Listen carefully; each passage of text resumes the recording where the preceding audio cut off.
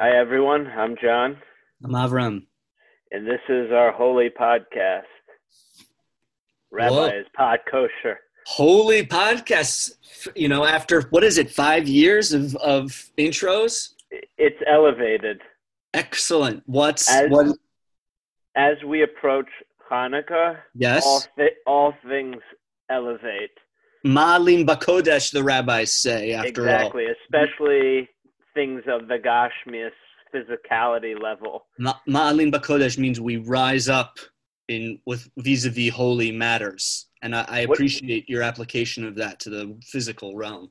What do you? Speaking of Malim Bakodesh, what do you Yes. believe to be the greatest pop culture application of that rabbinic principle? Probably the Beatles. Uh, In terms of their songwriting quality and the album, like the depth of the albums when you look at like the trajectory of their career. What do you think? we'll get to the Beatles in a second, and I agree with you. But to even put it more Yeah, precisely, you have a more specific question, I feel you like. could only, as people who aren't holding in the Beatles probably shouldn't be listening to this podcast anyway. Shouldn't be But following us on or liking any of our content either. let's take Rubber Soul, Revolver, Sergeant Pepper. Those are in chronological order, and also Elevating in Holiness. So Exactly. if one were to apply this rabbinic principle, one could only listen to Rubber Soul first and then listen to Revolver, and only then Right. to Sergeant Pepper. Right. One would be prohibited Prohibited. to listen to Sergeant Pepper's and then revert to Meet the Beatles or an earlier Beatles album. Absolutely. Or anything from Abbey Road before everything else before the White Album, you know?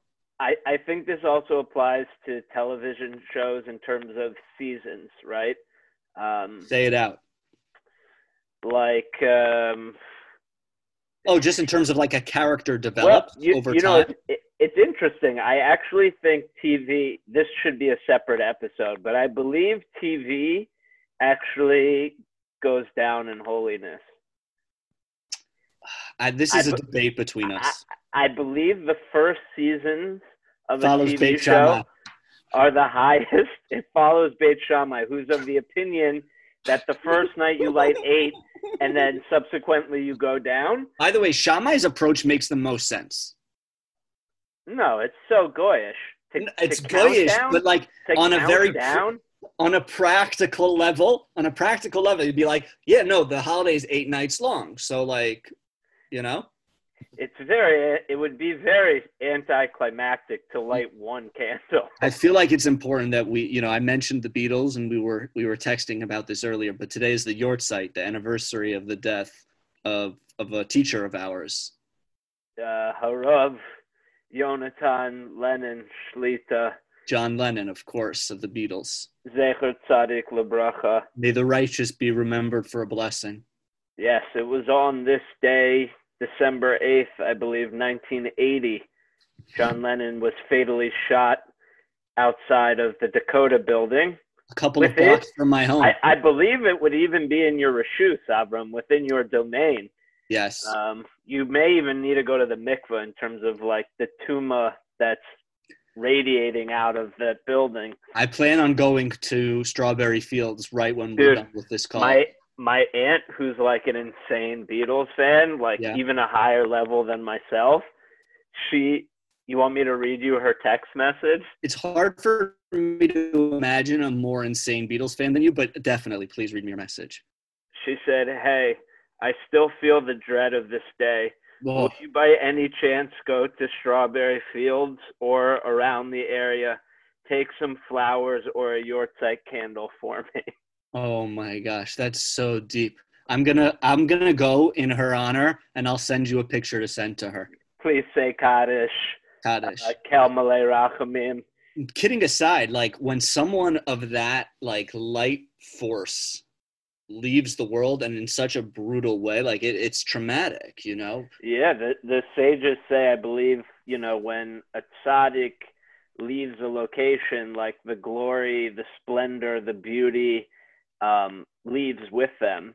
Right. And, I'm not a music historian, but I would say after his death, music certainly has been on the decline on all levels.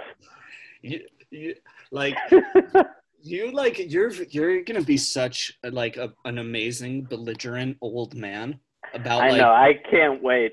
I can't wait. Well, I mean, you can imagine. I mean, I had somebody. I won't name the person because they may even be listening to the podcast. okay. At the Shabbos table. At the Shabbos table, the person claimed that Kanye West was a greater artist Oh my goodness. than the Beatles. Rahman al-Islam. May the And merciful one have save us. I mean, if that's not a sign of Yeridat Hadoros, of generational decline, I don't know what is. But while we're talking, what sorry, well, go on. I was just gonna ask you, what song of Lennon's are you feels most connected to Hanukkah in so much as the Festival of Lights is nearly upon us? Well, I struggle with Imagine. I think we've talked about this before, but it's not a very Jewish song, actually. Yes. Because Judaism actually does believe in boundaries and individuality. I think it's really Lenin's neshama embodies like Avram Avinu's type mentality. First of all, by the way, I used to believe that about Imagine. I remember telling you that, and now I think I don't believe that anymore about Imagine. You believe it to be a very Jewish niggin. I mean, the niggin aside, I'm talking about the Torah, the words of the ethos of it, and the niggin obviously the melody is supportive of that, but it's Yemos HaMashiach. It's sort of that the messianic age of revelation. I think War is Over, though, is probably closer to Hanukkah, Very interesting that we're talking about his post-Beatles albums and recordings. True. Well, I feel like it would be unfair to do that without talking about McCartney as well. I kind of see Lennon post-Beatles breakup to be somewhat of like an Acher character. Wow. From the Talmud. Oh, that's an amazing call. That's Acher being Elisha ben Abuya, who really kind of went off the rails. Right. Acher, or other, as he's known, refers to the rabbinic character Elisha ben Abuya, who determines that there's no God and there's no judgment in the world, and he leaves the academy. Although some still stay connected to him after he leaves. By the way, Yeah, very much so. And I mean, I think in terms of then putting McCartney into the mix, how do you see their partnership in terms of like Jewish partnerships of old? Wow, it's definitely a Abaye Rava type situation. Abaye Rava, sometimes Shimon Levi, Oh, very interesting. Moshe Aaron, for sure. Esav, Yaakov, Yaakov and Yisrael, They could be the Yosef same. and Yehuda. Wow. It's very deep. It's very deep. But, this may come as a surprise to you, but I actually believe the most Jewish Beatle to be George Harrison. Tell me why, Rabbi.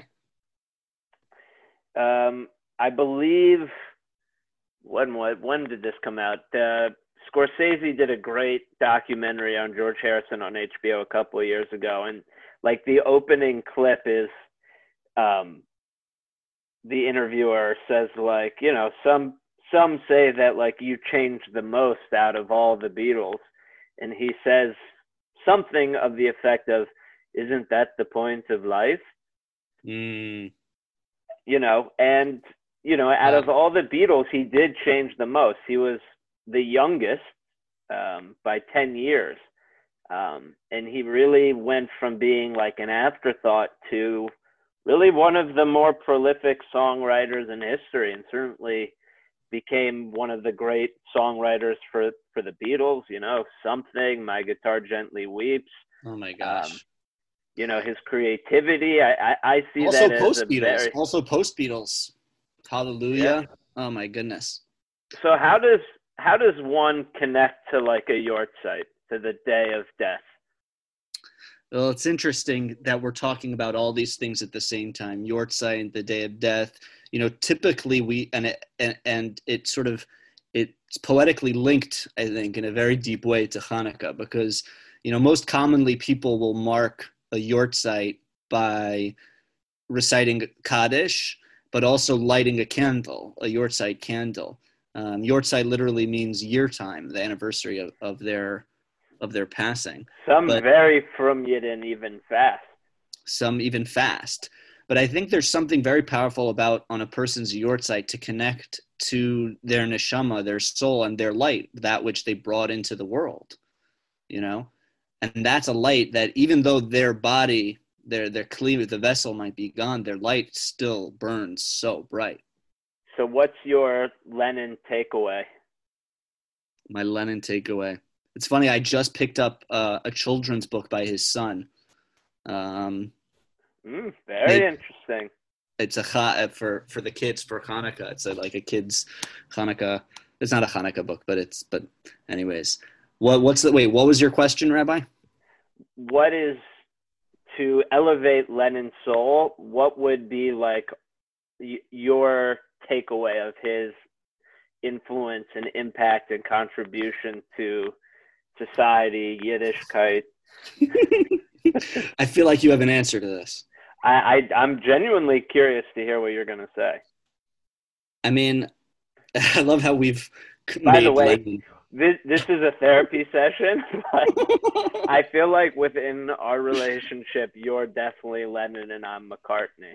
Well, I mean, for something so pashut, it doesn't even need to be said out loud. But now it's on the record, and you put it out there. But do you agree?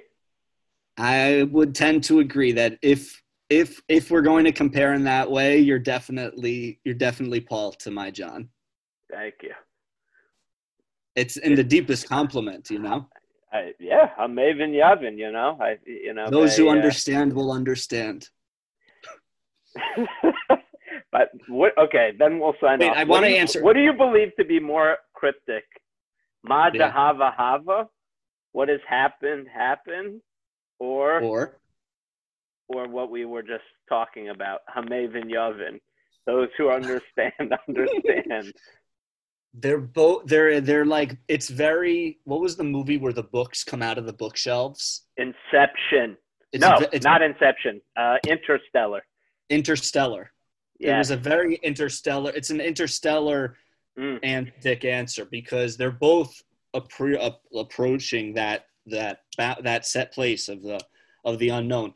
To answer your question, that was Lenin's gift in many ways, was to bring those experiences or those words or those ideas, those worlds that we feel like so, whether it's in the past or like the esoteric, the secret, to life and to the masses, to the people.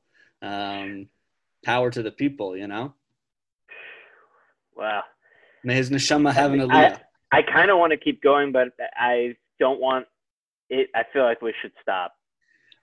May John Lennon's neshama have an aliyah, and may everyone contribute to the Keep Base Lit campaign, so that Rabbi John and Rabbi Paul, or Rabbi John and Rabbi Avram and myself and John might be able to continue recording in such a fashion. Perhaps our children could still have food to eat as well. The rabbinate isn't quite as lucrative as it once was. Keep base. It's actually not true. Rabbis used to actually, I think, get paid in salt. Anyway. Keep base lit. Peace. Farewell, friends.